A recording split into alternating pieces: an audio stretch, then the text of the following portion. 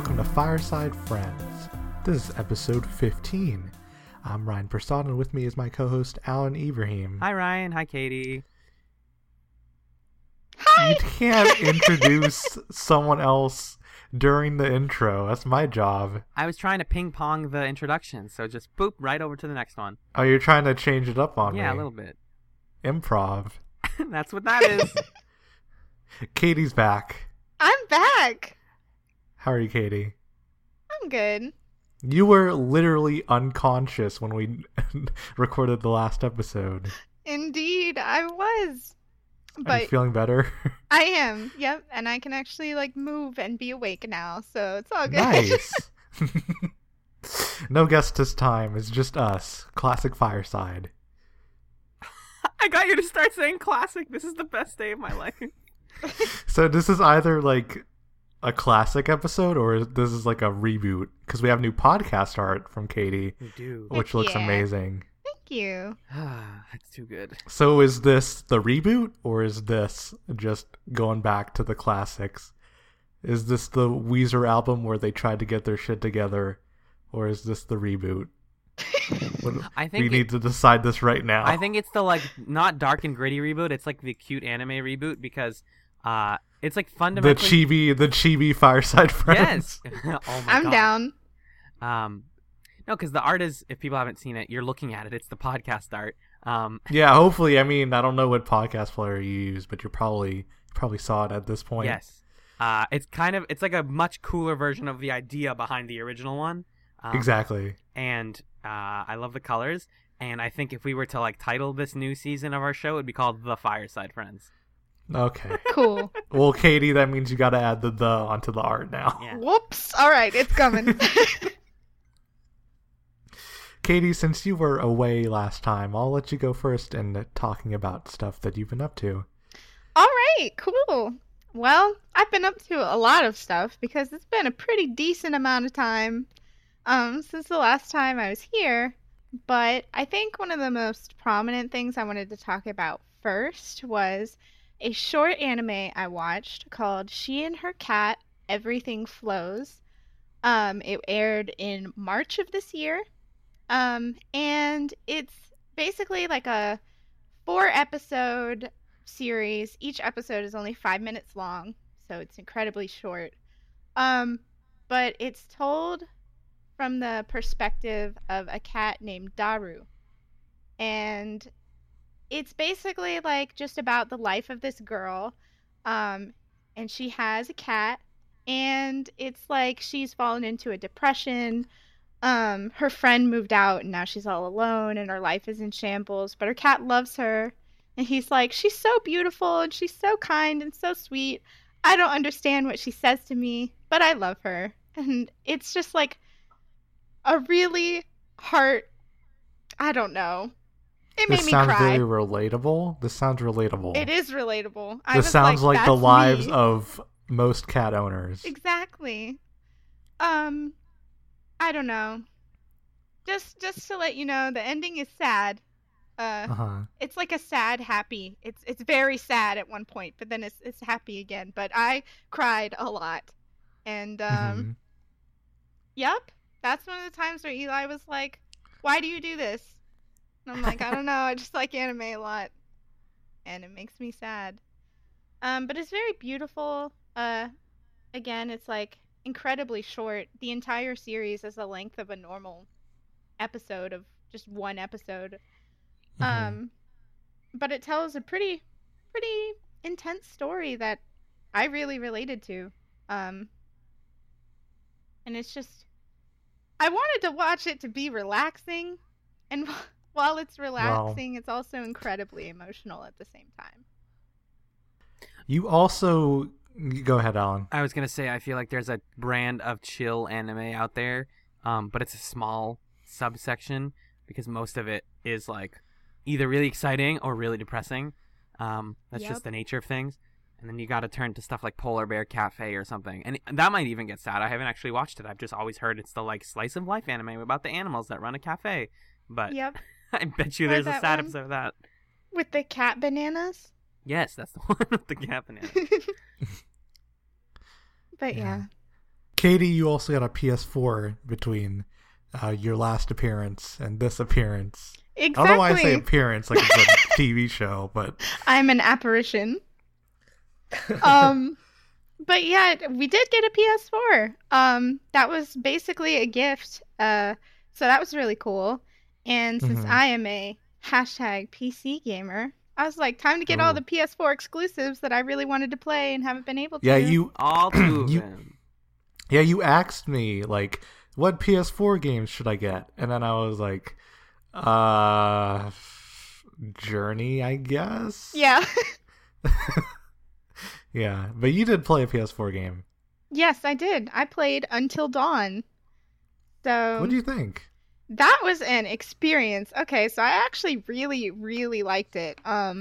Mostly because like ever since I saw the movie The Ring at an incredibly young age, like 6 or 7, I was scarred for life, and no other horror media has really scared me since then. But this game actually scared me. I was like afraid to turn around corners and all kinds of stuff like that. So basically, it's a game where you play 8 different people. This traumatic event happened to these 2 sisters at the very beginning of the game a year ago from when you play. And, there's this psycho, supposedly, quote unquote, terrorizing everybody. It's all spooky. The cabin's dark. It's snowy. There's a forest. There's some horny teens. Yep. Constantly making Very- sex jokes. Ooh. Very horny. This game is very horny. It really is. You get monked a lot. Yep. And like, you make decisions. And you also have to respond to like quick time events. Like it'll be like press the square button within 1 second or you're gonna fall down. So it was developed by Supermassive Games. And again, it's pretty cool. I just sat and played it constantly, played it with all the lights out. I really wanted, like, Eli, for example, to sit and watch me because it feels like a movie to me. Yeah, more me than too. a game. Because there's a bunch of like preset camera angles and stuff. Right. And it's very like deliberately cinematic in that way. And I actually really appreciated that about it. Like, I felt like a treat to watch in that way. Yeah. Because it felt like I was actually watching something and creating a movie of sorts instead of just kind of like sitting back and just playing a predetermined linear plot thing. So that was really neat. I liked how they characterized everybody in the game. I think I actually really like Mike. I don't relate to Mike at all, but I like him. He's pretty cool. Do you wanna be like Mike? No. Thank you for the joke, Ryan. I've seen that movie like 8 times, just saying. I I watch watched all the dumb movies too many times. That's okay. But I also think it's cool how they instituted a lot of like motion capture in that game. Right. So it felt like real people interacting and moving. And one of the more interesting things I thought was that there were actually like actors and actresses. Because normally when you come across video games, the face model is not the same as who voices them. Right. Whereas it was in this game. They were The straight actors. main so. character is Hayden Panettiere. Yep. And then you have Peter Stormare as weird therapist dude just yelling at you. Dr. pretty great. Hill. Dr. AJ Hill. That was pretty intense. And I don't know. I thought it was cool as a Native American that they had the Wendigos. Spoiler alert! But there's monsters in this horror game. there are. Who knew? But anyway, I thought that it was really cool because they very much nodded to the fact that the Wendigos are a Native American legend. They kept in like the totems and stuff, and I thought it was a very respectful way of including it and like saying that here is this folklore without being like, I don't know, instead of just taking the monsters without any background, without any allusion to where they came from. I thought that was neat. So I was like, good job, fam. What did you think of the totem poles helping you predict the future, though? Okay, What? so sometimes they were like, I kind of was like, maybe the characters should react to what they're seeing in these things. Because they Yeah, just kind of exactly. like, they pick up the totem, have like this really intense vision of people dying, like burning up, getting heads smashed, all kinds of stuff, and then they just set it down, don't like, say anything, whatever. and continue on their merry way. So I was like, maybe they should say something. Maybe they should be like, Yeah. oh, I hope that doesn't happen to me. And then other times, I didn't know what they were referencing because, like, by the time that I would understand what it was, like, trying to Right. guide me to, I'd already made a decision. So, for example, I shot Emily. Oh no! Yep, You did! I did. Oh, you monster! I know, and you get an achievement my for that because God. only 15% of players did that. Gee, is Emily like best girl or something? No, No, I hate okay. her. Here's the thing with Emily is she gets bit by a Wendigo, Okay. and then all the shitty kids are like, "Yo, what if she's infected?" Even though the dude told you like 10 minutes earlier that you don't get infected by Yep. bites. So Yep. you have the choice to shoot her, and everybody's all for it. And then afterwards, you read the dude's book on the Wendigo, and it says you don't get infected by biting. And if you shoot her, she's just dead. Yep. And then if you don't shoot her, she gets really mad, understandably so. I totally shot her. You're a monster. I know. I actually felt really bad afterwards, and I like set the game Well, down. yeah, and I was you like, killed her. I know. I turned off the game, and I was like, Eli, please return this. I don't want the game anymore. It's corrupted. It's corrupted. I can't take it. Because you can't reload a save. You can't go back. Once you do your thing, it's done. Like, Yeah. if you want to go back and restart, you have to start the entire game over again, and that scene's pretty close to the end there. So I was like, welp, Yeah. I did that. There she go. But I was like, it's a safe house because Eli and Matt were both watching me play, and I was like, what do I do? What do I do? And they were like, don't shoot her. And I was like, I don't know, man. It's the safe house. You had friends behind you telling you not to shoot this woman, know. and you still did it. I was like, it's a safe house. We gotta be safe. And it was like literally probably the last millisecond is when I like moved the stick over to shoot her because I didn't have the thing on her. Then it was like at the very end. I was like, oh no. So that happened. She's gone. I hated her anyway. She was a beehole, but you know. God. I'm so disappointed in That's where she you. went. As someone whose only experience knowing about this game is hearing games people talk about it, and a lot of the internet, I could never tell if it was just like sexism or if it's valid somewhere that people hate Emily. Oh, 'cause they're she's just really mean for no okay, reason. right? Because I always think of there's like She's. I mean, I don't have a problem with her, but the ways that people lash out on her character are very misogynist. right. That's yeah, Yeah. exactly. I think that's the proper criticism. Uh, Because I don't particularly like her at all either. But I think the way that people go about characterizing her is problematic. Yeah. You're telling me that this Kotaku article, it's a Kotaku article called "Emily, who is the worst, deserves to die" in Until Dawn, is uncool. Probably, I don't think anyone deserves to die. I'm more talking about people who are just like, she's a loud Yeah. ass bitch. And That's shit what I've like heard, that. and that stuff Yep. sounds not cool. Yeah. As someone who doesn't play a lot of games, this sounds like a way for me to be like, oh, I play like 2 games, and this Yeah. is one that I've been interested in for a while. It looks very up my alley. It's a good have some friends over and turn off the lights and have a good time sort of thing. Yep. Kentucky Road Zero is that if you don't have friends, which is me. So Oh, I guess I'll just oh play my that in the God. dark at night. I still need to play that. You do? I'm not gonna talk about it until you've played it. Yeah.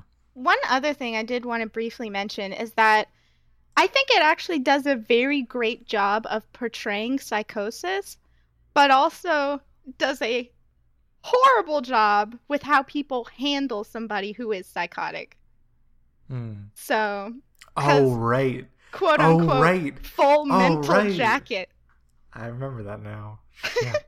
Yeah. Yeah.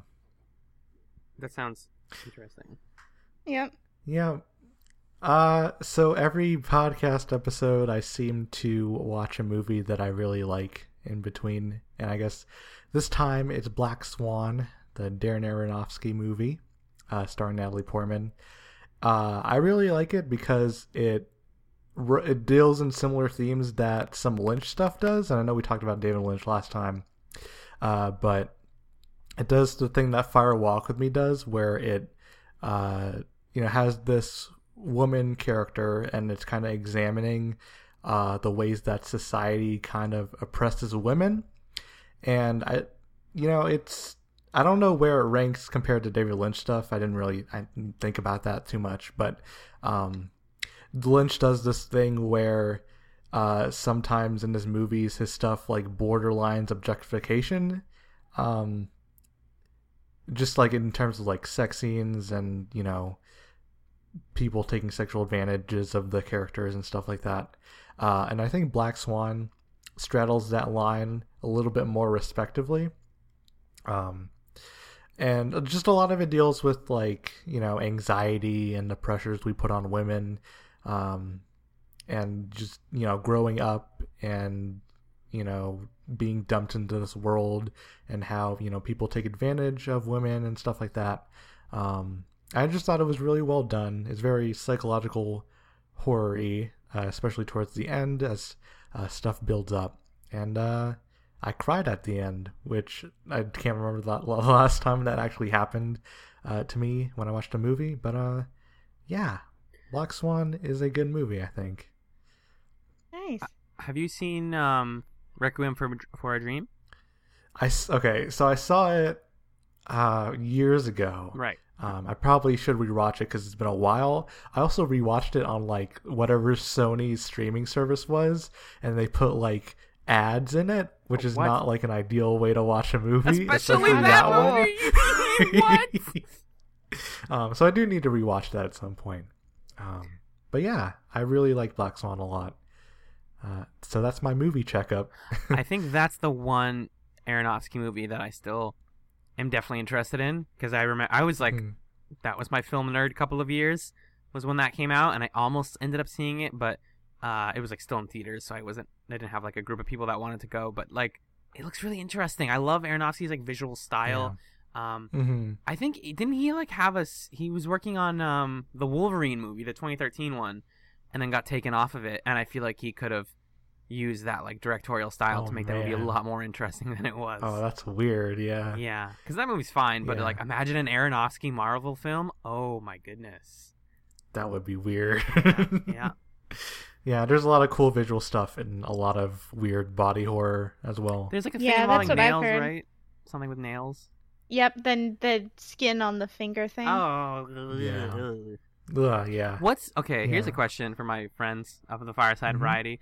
What is the like body part where when you see stuff of it you just can't take it?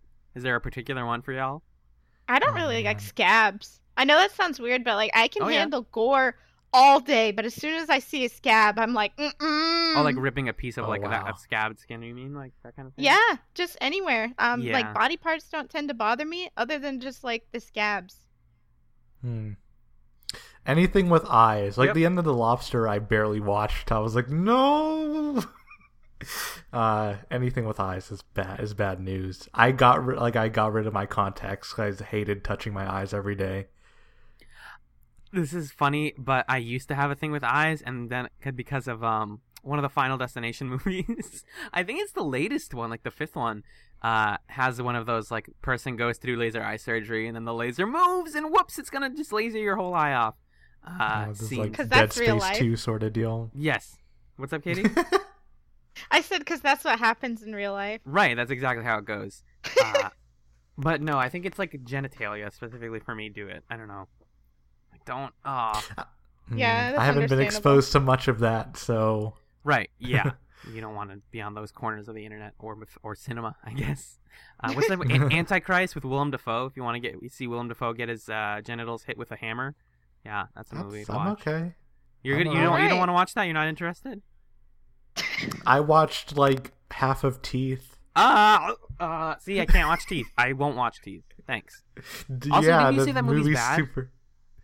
I didn't like it's like I don't know if I want to get into it.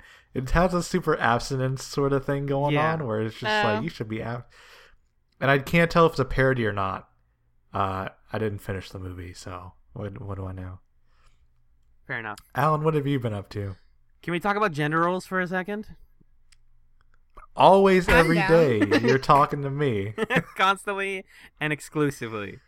I want to start by bringing up that I literally came from right before this. I actually, for the first time in my life, I got a pedicure. Nice. Which- I've never actually gotten a. What's the difference between a manicure and a pedicure? I'm a bad trans. Pedicure your feet. Manicure is your hands. Okay, so you got a pedicure. Yes. Because so I don't know if this is because or just I was in the area, but like I have a wedding tomorrow to go to, and my mom was like, I'm getting this done, and you should probably get it done, and I don't know, like my mom and my sister have recommended this to me before, but I was telling Ryan this, like there's just this shitty like masculine expectation that you shouldn't take care of your feet and nails, like that's just something you don't take care of, which is horrible. I mean, you clip them. Yeah, But that's of course, kinda but it. you don't like treat yourself with them. Like you don't pamper yourself ever. Is Yeah. the That's expectation? because boys gotta be dirty and gross and tough, supposedly. So And I've already never felt like a super masculine kind of person. So that's just like, well, neither way really worked for me. Like trying to be masculine or trying to like, I don't know. My gender is complicated, but point is, I finally bit the bullet and did it, and it's so like it's the best thing. It feels like I've been cheated out of an experience that I could have had in my life for so long, because you just you get to sit in like the best massage chair ever, and Yep. it just kicks you in the back a lot, and then you put your feet in this like nice like warm clean water, and then a nice lady like touches your feet and like cuts your nails and like files them, and then puts like cool creams and oils on your feet, and it's like really nice. There's something like incredibly tactile and lovely about it that I'm just like, oh my god, I wish I had done this earlier. This is so good. Pampering. I yourself. agree. I kind of I did my nails recently, and they're Yes, they look kind of- fantastic. Yeah, they do. thank you. They're like a kind of darker blue. Uh, I like looking at them, and not like it's not boring to look at my hand anymore. Because when you don't do your nails, it's just like there's a hand, but now there's blue on my fingers, and it looks cool. and like she asked me at the end, she was like, oh, because they don't care. They're just like, oh, do you want us to paint your nails? And I was like, I'm so close. I will say though that for like in our corner of the world, it's like, oh, this is a great thing. Like you're really good. I won't call any names out, but like I told a friend that I was doing this, and they were like, oh, that sounds great. I'm way too afraid to do that. And I was like, why? And they said the worst thing ever, which was, I'm afraid I'll like it. Which is like, Oh man, come on. that is such a bummer. yeah, exactly. Close. That's so far away. So close. And I was like, just try it once. They're like, no, I'm never gonna try, because what if I'm way into it? I'm like, that's not a reason not to do something. That's not a Man, bad thing. That's right. literally That's the a point bummer. of pedicures. You're supposed to enjoy them. Yeah, Because they're not even they're doing a lot, obviously a lot of like small stuff, but it's just like, oh, this feels nice. I don't like go and pay someone to do things that just make me feel nice very often. Yeah. Yeah. Treat And then- yourself. Exactly. Treat fuck yourself. gender. Treat yourself and also fuck gender. Yes, basically. Speaking of fuck gender, I've been reading a comic book. Ba-da-ba. Okay. But Yeah, that All right. doesn't make sense inherently. I've been reading an indie No. comic book called Sex Criminals recently. Mhm. I've actually been reading it since it launched back in 2014, but I stopped for a while, and then recently, now that I have income, I've been like, oh, what are the series that I want to, catch back up on? And I was only 2 or 3 issues had come out since I stopped. Sex Criminals is a comic written by Matt Fraction and drawn by this person, Chip Zdarsky, and it's about these two people named John and Susie, and they're dating, and they discover, and this is the reason they start dating, is they find out that the two of them, when they orgasm, stop time. Okay. Okay. Yeah, I absolutely. wish I had that power. Yeah, exactly. That'd be cool. And so at first they're like, whoa, this is weird. And like it's kind of just their relationship and them being cute. And it's very funny. The comic in general is like hysterical, but in a very like honest way. And after a while, they're kind of like, oh, we need money because Susie runs a like independent bookstore that's not getting funded. So they start robbing banks. They freeze time and then rob banks. They have sex outside the bank.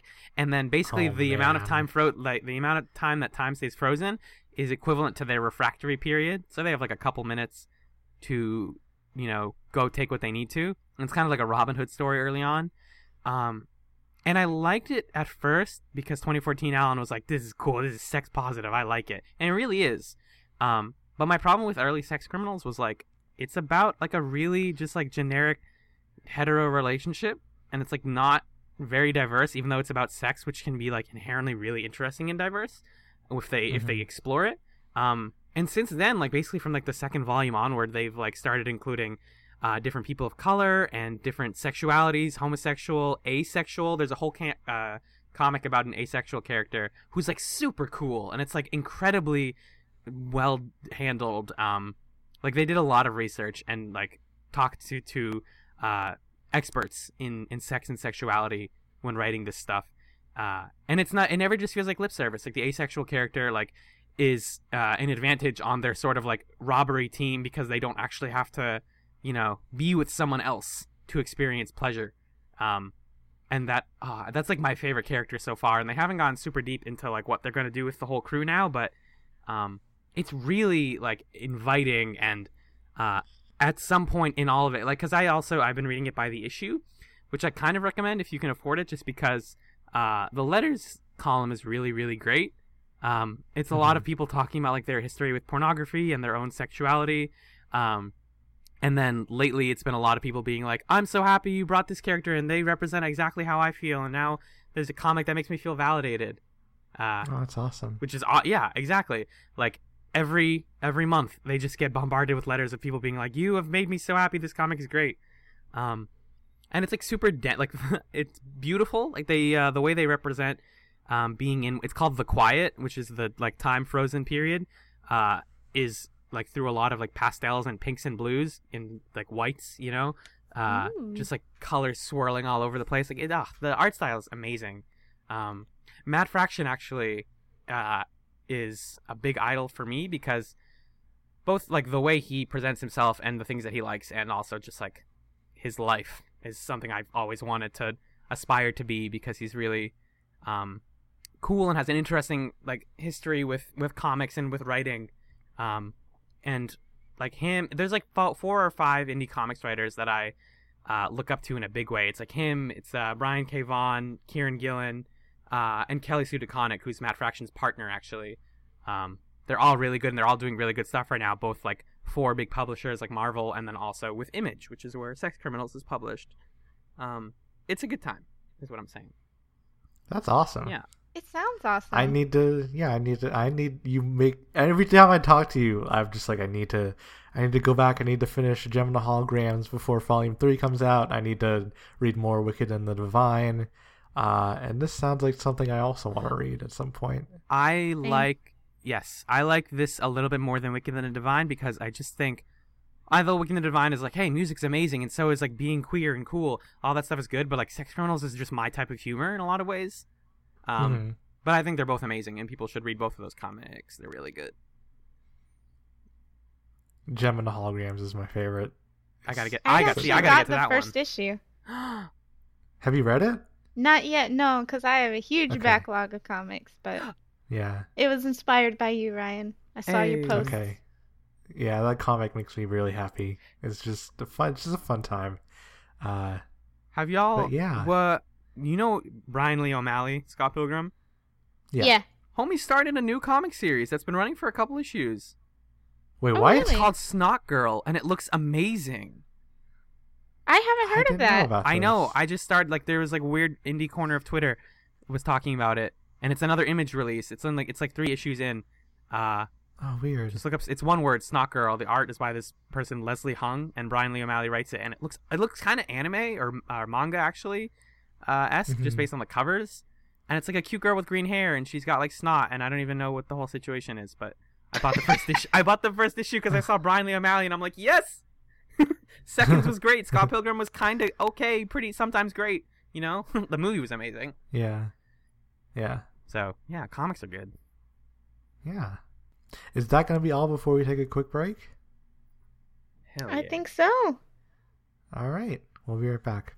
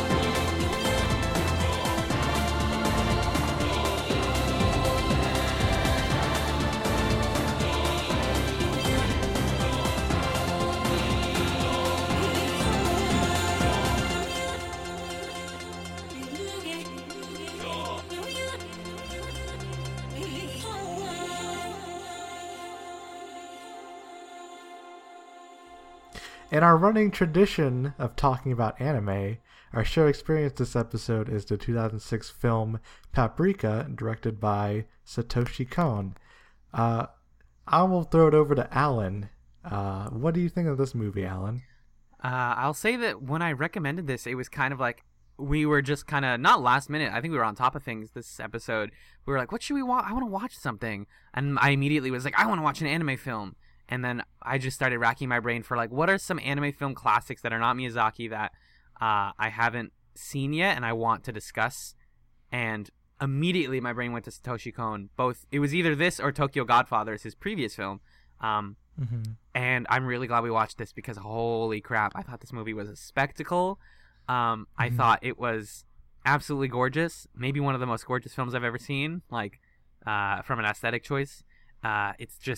It's big, it's loud, it really portrays dreams and dream logic in a way that I actually like, as opposed to a lot of other films that have tried to do dream logic. We're going to talk about Inception at some point because I think Christopher Nolan has at some point straight up said that in a lot of ways his script for Inception was inspired by this film. But like right off the bat, the beginning of this movie is just like, hey, here's what's going on. We're into it. Here's the adventure. You know, like it doesn't have to do the American film thing of like, here's all the characters, here's their motivations. You know, like right. here's how the mechanics of the dream jumping works. It lets you in and doesn't let go until the last second, and it's very tight. Yes, and it's like all of this is like less than an hour and a half, like barely an hour 30. Beautiful from start to finish. Agree. What about you, Katie? I love this movie, and the first time I watched it was actually several years ago, probably back around 2013.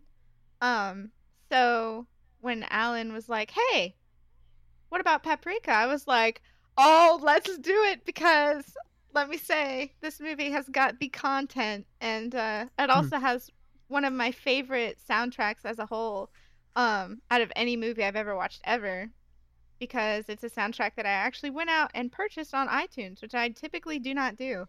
And part of that's because it is unique in that it like features Vocaloids for a lot of the tracks, and specifically they use Lola. But basically, like, being the anime fan, I rewatched it for the podcast. And the first time I watched it, I watched the dub, which was not too bad actually. But watching it this time, I didn't even know there was a dub. Yeah. I watched the sub this time, and I remember thinking, like, I don't know, there was like certain scenes where I was like, maybe they got the translation wrong here, but no, they totally didn't. They just say completely nonsensical stuff. Yep. Yeah. Oh, well, yeah. Yeah. So that was, I don't know. I also, like you said, Alan, I think that the dream logic is on point because it really feels like a dream to me whenever I'm watching it, because it's like basically how I dream. Yeah. You know, the same kinds of like switching scenes really quickly and like it making complete sense to me at the time, and just like saying things that are strange but still make sense to you for some reason. And I don't know. I also really appreciated how, like, in the movie, dreams and reality would be difficult to distinguish. And then near the end where it like actually merges together. I thought that was super cool. And especially how like the alter ego thing came into play. Oh, right. I thought that was really interesting as well. Just because of like how they portrayed both Paprika and Chiba. I don't know. Chiba's the really detective, like right? Sorry. Chiba's the oh no, the girl. alter ego. Yeah, right. Yeah. Sorry. All good. But yeah, I thought the characters were all like really bright, and I loved Paprika's hairstyle. I know that's like a weird thing to fixate on, but she's cute as heck. She is. And it's just so,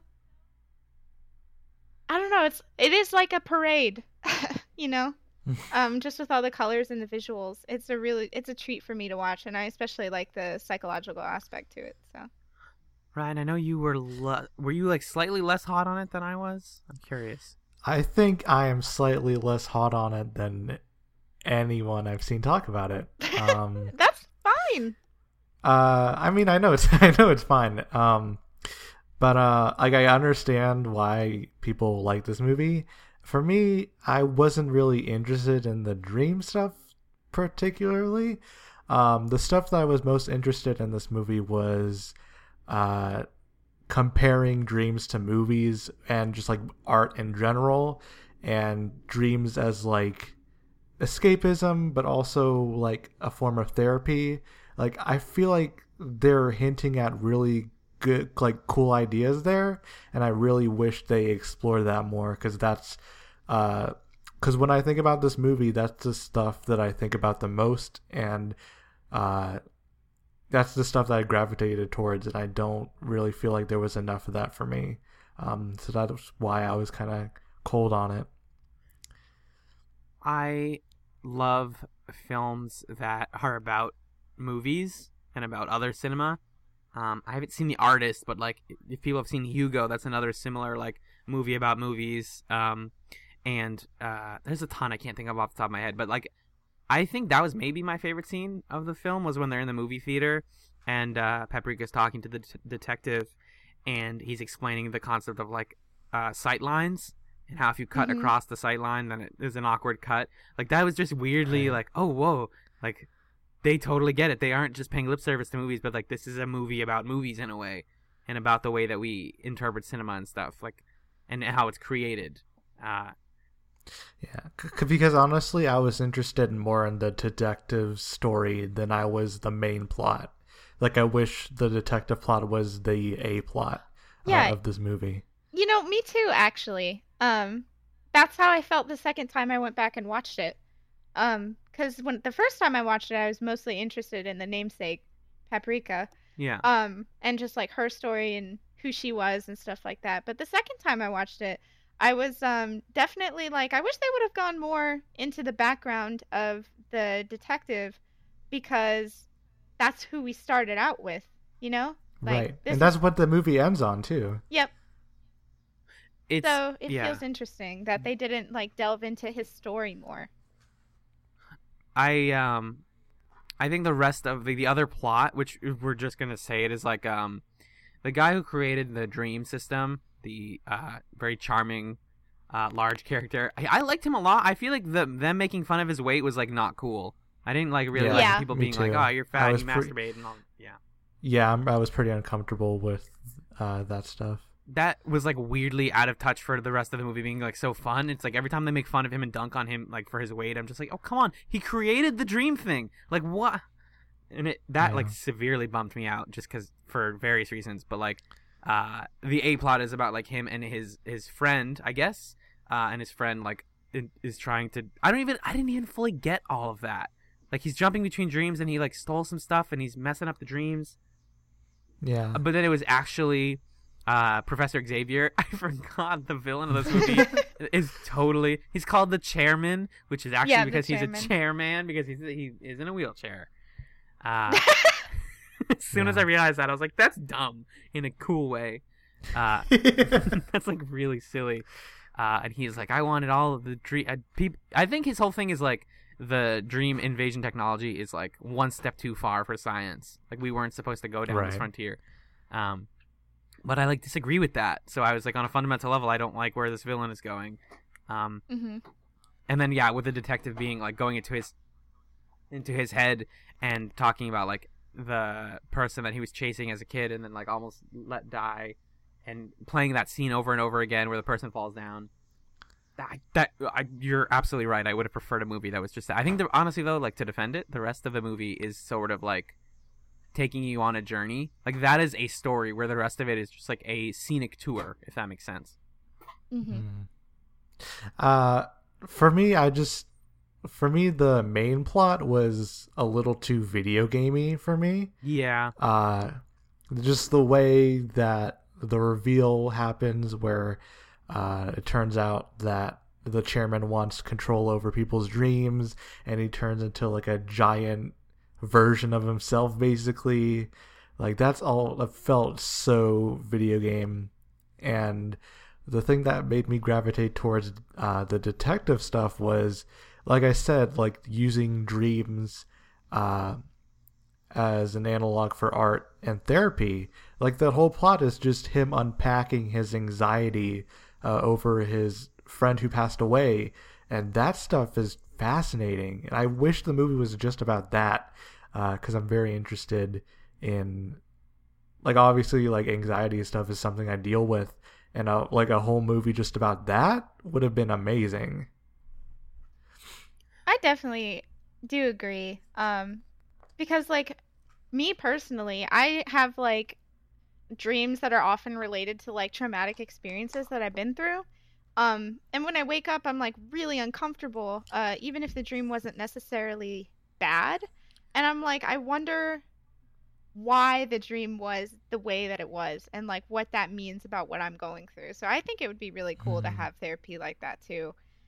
Just to unpack things and be like, here's what's happening, fam. Here's how you fix it. Yeah, because the rest of it isn't about the therapy. It's more just like, here's a fun adventure, which is fine. Again, it would have hit me more if they emphasized the mental health aspects of it a little bit more. Katie, you mentioned earlier that you really liked following the Paprika plot. I probably would have even preferred more of that, because I believe it's with her that there's that scene after the movie theater. The thing is, like, this movie progresses really weirdly, because the way that it doesn't, again, do the, like, Inception thing where it's like, all right, we are now pulling out one layer out into the real world. It just will cut, and this is, again, kind of talking about how, like, it relates to cinema. The way that they transition from dreams to other dreams is just through cutting. They never do, like, we're going in. Like, you never see the helmets or whatever, the little, like, wireless headsets doing their thing, which I think is a really smart decision. But because of that, it leads to the film feeling like it's a bunch of scenes that just kind of happen. Like, there isn't a lot of, like, through line. But I like that aspect of it, though. Right. I know. I totally. It's like very cool, and it doesn't waste any time with getting anywhere. It's just like, and now we're here. This is fine, and we're just moving on. But there's a scene where she's like on a table, and the shitty guy who in the first scene or whatever, when they're in the car, she's like, he seems really interesting and mysterious, and then it's like, nope, he's a toilet boy and he works for Professor Xavier. That was really fucked up, and he's like pulling the skin off. Like, but it's like, the other woman inside of Paprika. Yep. Because she, like, if we're going to talk about Paprika as a character, if we're going to talk about Paprika as a character, her, just as Paprika, the persona, not the person that is her in the real world, almost feels like, it's like an anime trope of, like, the magical girl, like the one girl, who's, like, ultimately powerful and, like, this kind of, like, cool, impish, like, mysterious, like, chases people around and, like, does magic stuff. But then to, like, reveal that, like, you are also the same person who is the scientist in the real world and who has, like, this trauma and this relationship to men and this kind of thing, gave her a lot of dimension that I appreciated. Like, she wasn't just a one-note magical lady, Yep. I think the first time I watched it, I also saw a censored version. Because the second time I watched it, there were a lot of things that happened, and I was like, I do not remember that. So that was interesting. Particularly, like, aspects of the table scene. Yeah. Yeah. Oh, yeah, there's, like, straight up nudity later in the movie. Yep. Which is interesting. Ryan, you were saying you don't necessarily agree with what I was saying? Let's fight, Ryan. Let's fight. Yeah, there's not enough fighting on this podcast. We always agree with each other. I don't see it with the character. I didn't think, instead of her being a one-note character, she's a two-note character, basically. But I really liked the second note. I thought the second note was interesting. But where was the, like, trauma and stuff you were talking about? Because I don't remember that. I think the character is just cool. Like, I like the outside persona of Paprika. I can't remember her name. I'm sorry. Chiba, yes. Mm-hmm. She's, like, good. She's, like, a good anime protagonist. I guess there's, I don't know. Go ahead. It's at least, like, Satoshi Kon. There's, like, not a lot of stuff that is, like, inherently anime misogynist about this movie. You know, similar to Miyazaki, he actually like respects women and thinks that they're like very powerful and cool, which I like. Right. And so that's more what I'm getting at is like, well, at least it's good and it's not terrible, or it's like fine instead of terrible. And I know that's not a good standard to hold anything to, but I don't know. There's like so much visually about this movie that like has stuck with me, like the robot tearing through the streets like a freaking kaiju, and then like getting turned around and run into a wall. The parade of frogs clapping, lots and this gets back to like this feels like stuff that I've had dreams about, but like things getting squished into other things, like putting your hand through a wall and then it falls through, or like putting your face into someone's stomach and then it melts into it. That is like something I've totally dreamed about, and not in like a wistful way, but just like that's come up in dreams of mine before, and I don't know what that means, but again, as a movie That's the thing. as a movie that features characters that are trying to figure out what's going on in their dreams and like diagnosing that, it was good for me to be like, oh, like other people feel this too, you know, like that's not just a thing that was in my head. I guess this is where the problem with this movie is with me, is that I felt like it was too much visual and not enough Substance. Substance, content, and like themes behind it. So That's understandable. because like again, going back to like Paprika, her as like a character, like I don't know her as a character as much as I do the detective.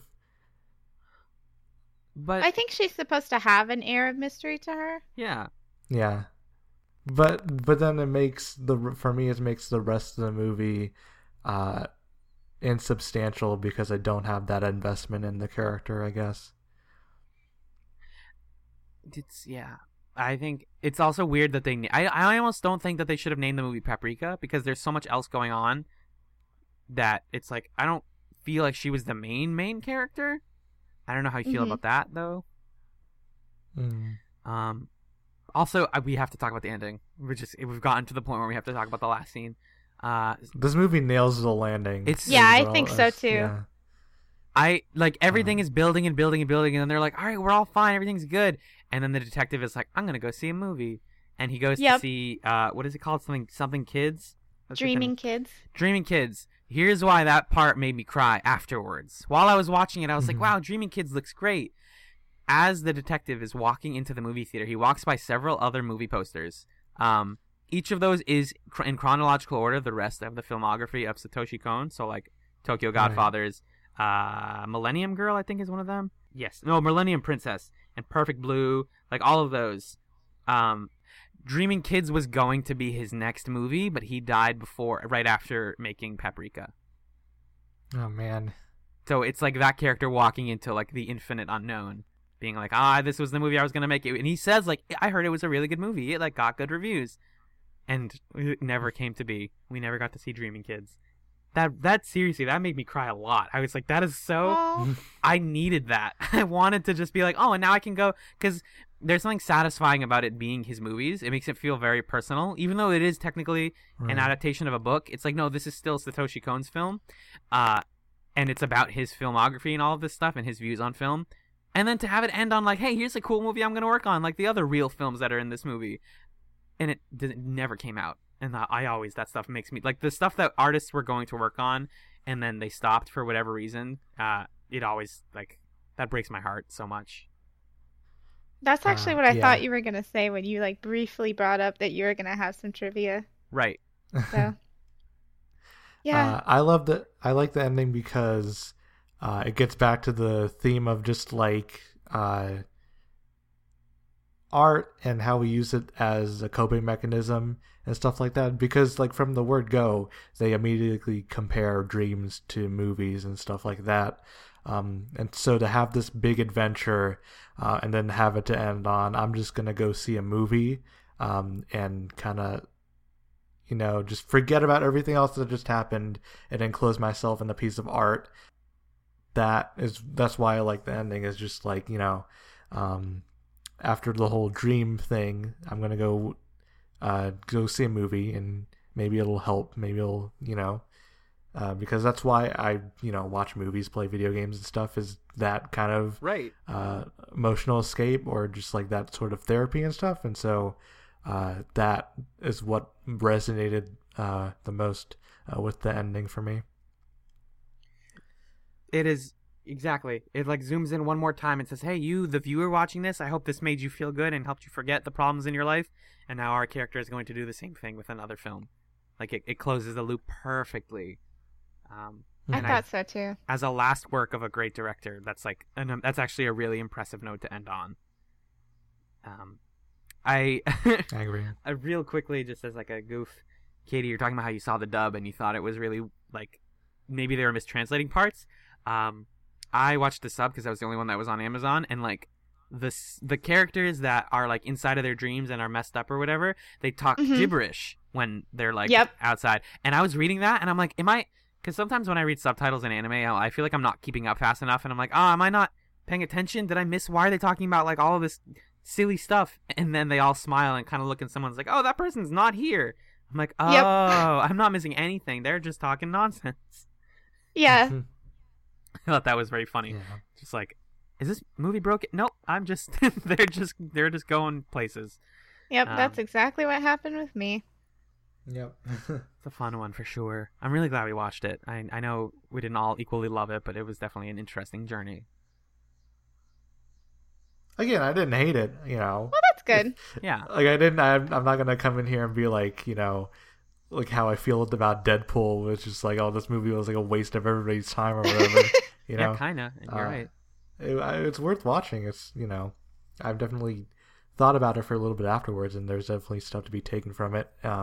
It just didn't resonate with me the way it does with you guys, and that's fine. It is definitely a like movie that you're gonna see a lot of references to if you watch other anime that comes out now. Like a lot of people like respect and love Kohn's animation style, which we haven't really talked about, but like I've been watching other like anime television shows lately, and that stuff all animates in a relatively similar way.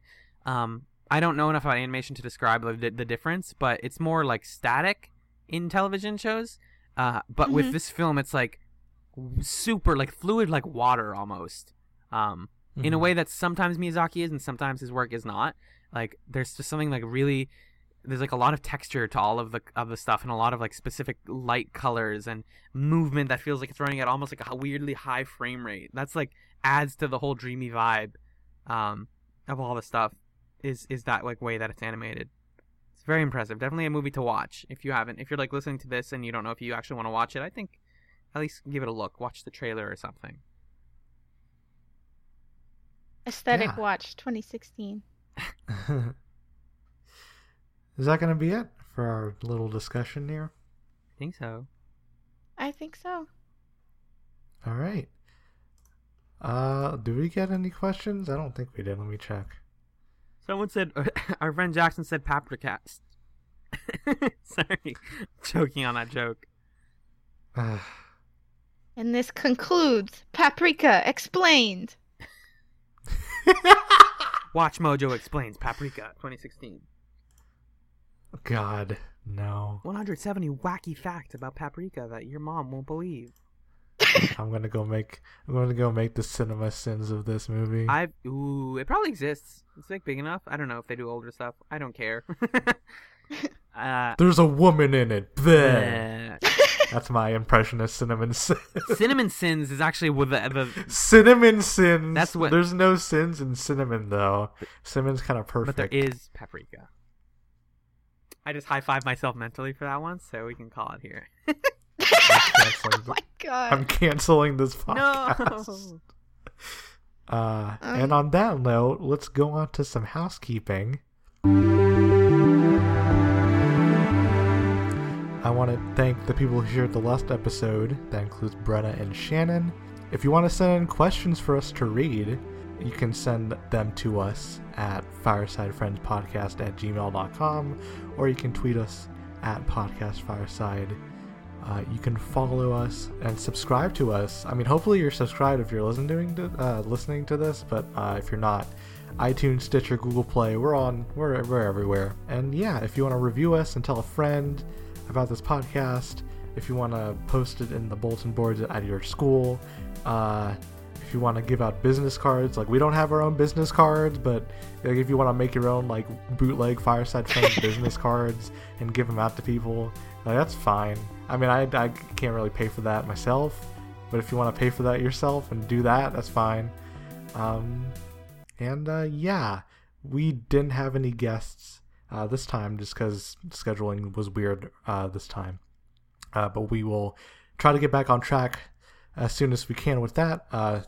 Thanks to Brenna, Courtney, and Shannon for guesting on the last 3 episodes. It's been a ton of fun having different people on and stuff like that. And I like having different voices and stuff on the podcast. Is there anything you guys want to plug real quick before we get out of here? Katie, you want to plug anything? Nope, I think I'm good. How about you, Alan? I have a Twitter. I'm at Alan Ibrahim, ALLENIBRAHIM. And I guess if you ever watched the TV show Farscape and you're like, I want to hear a bunch of nerds talk about it, I do host another podcast called Scape Chats. It's found wherever you listen to podcasts. It's a lot of fun. We're recording the rest of it in person, and that's pretty cool.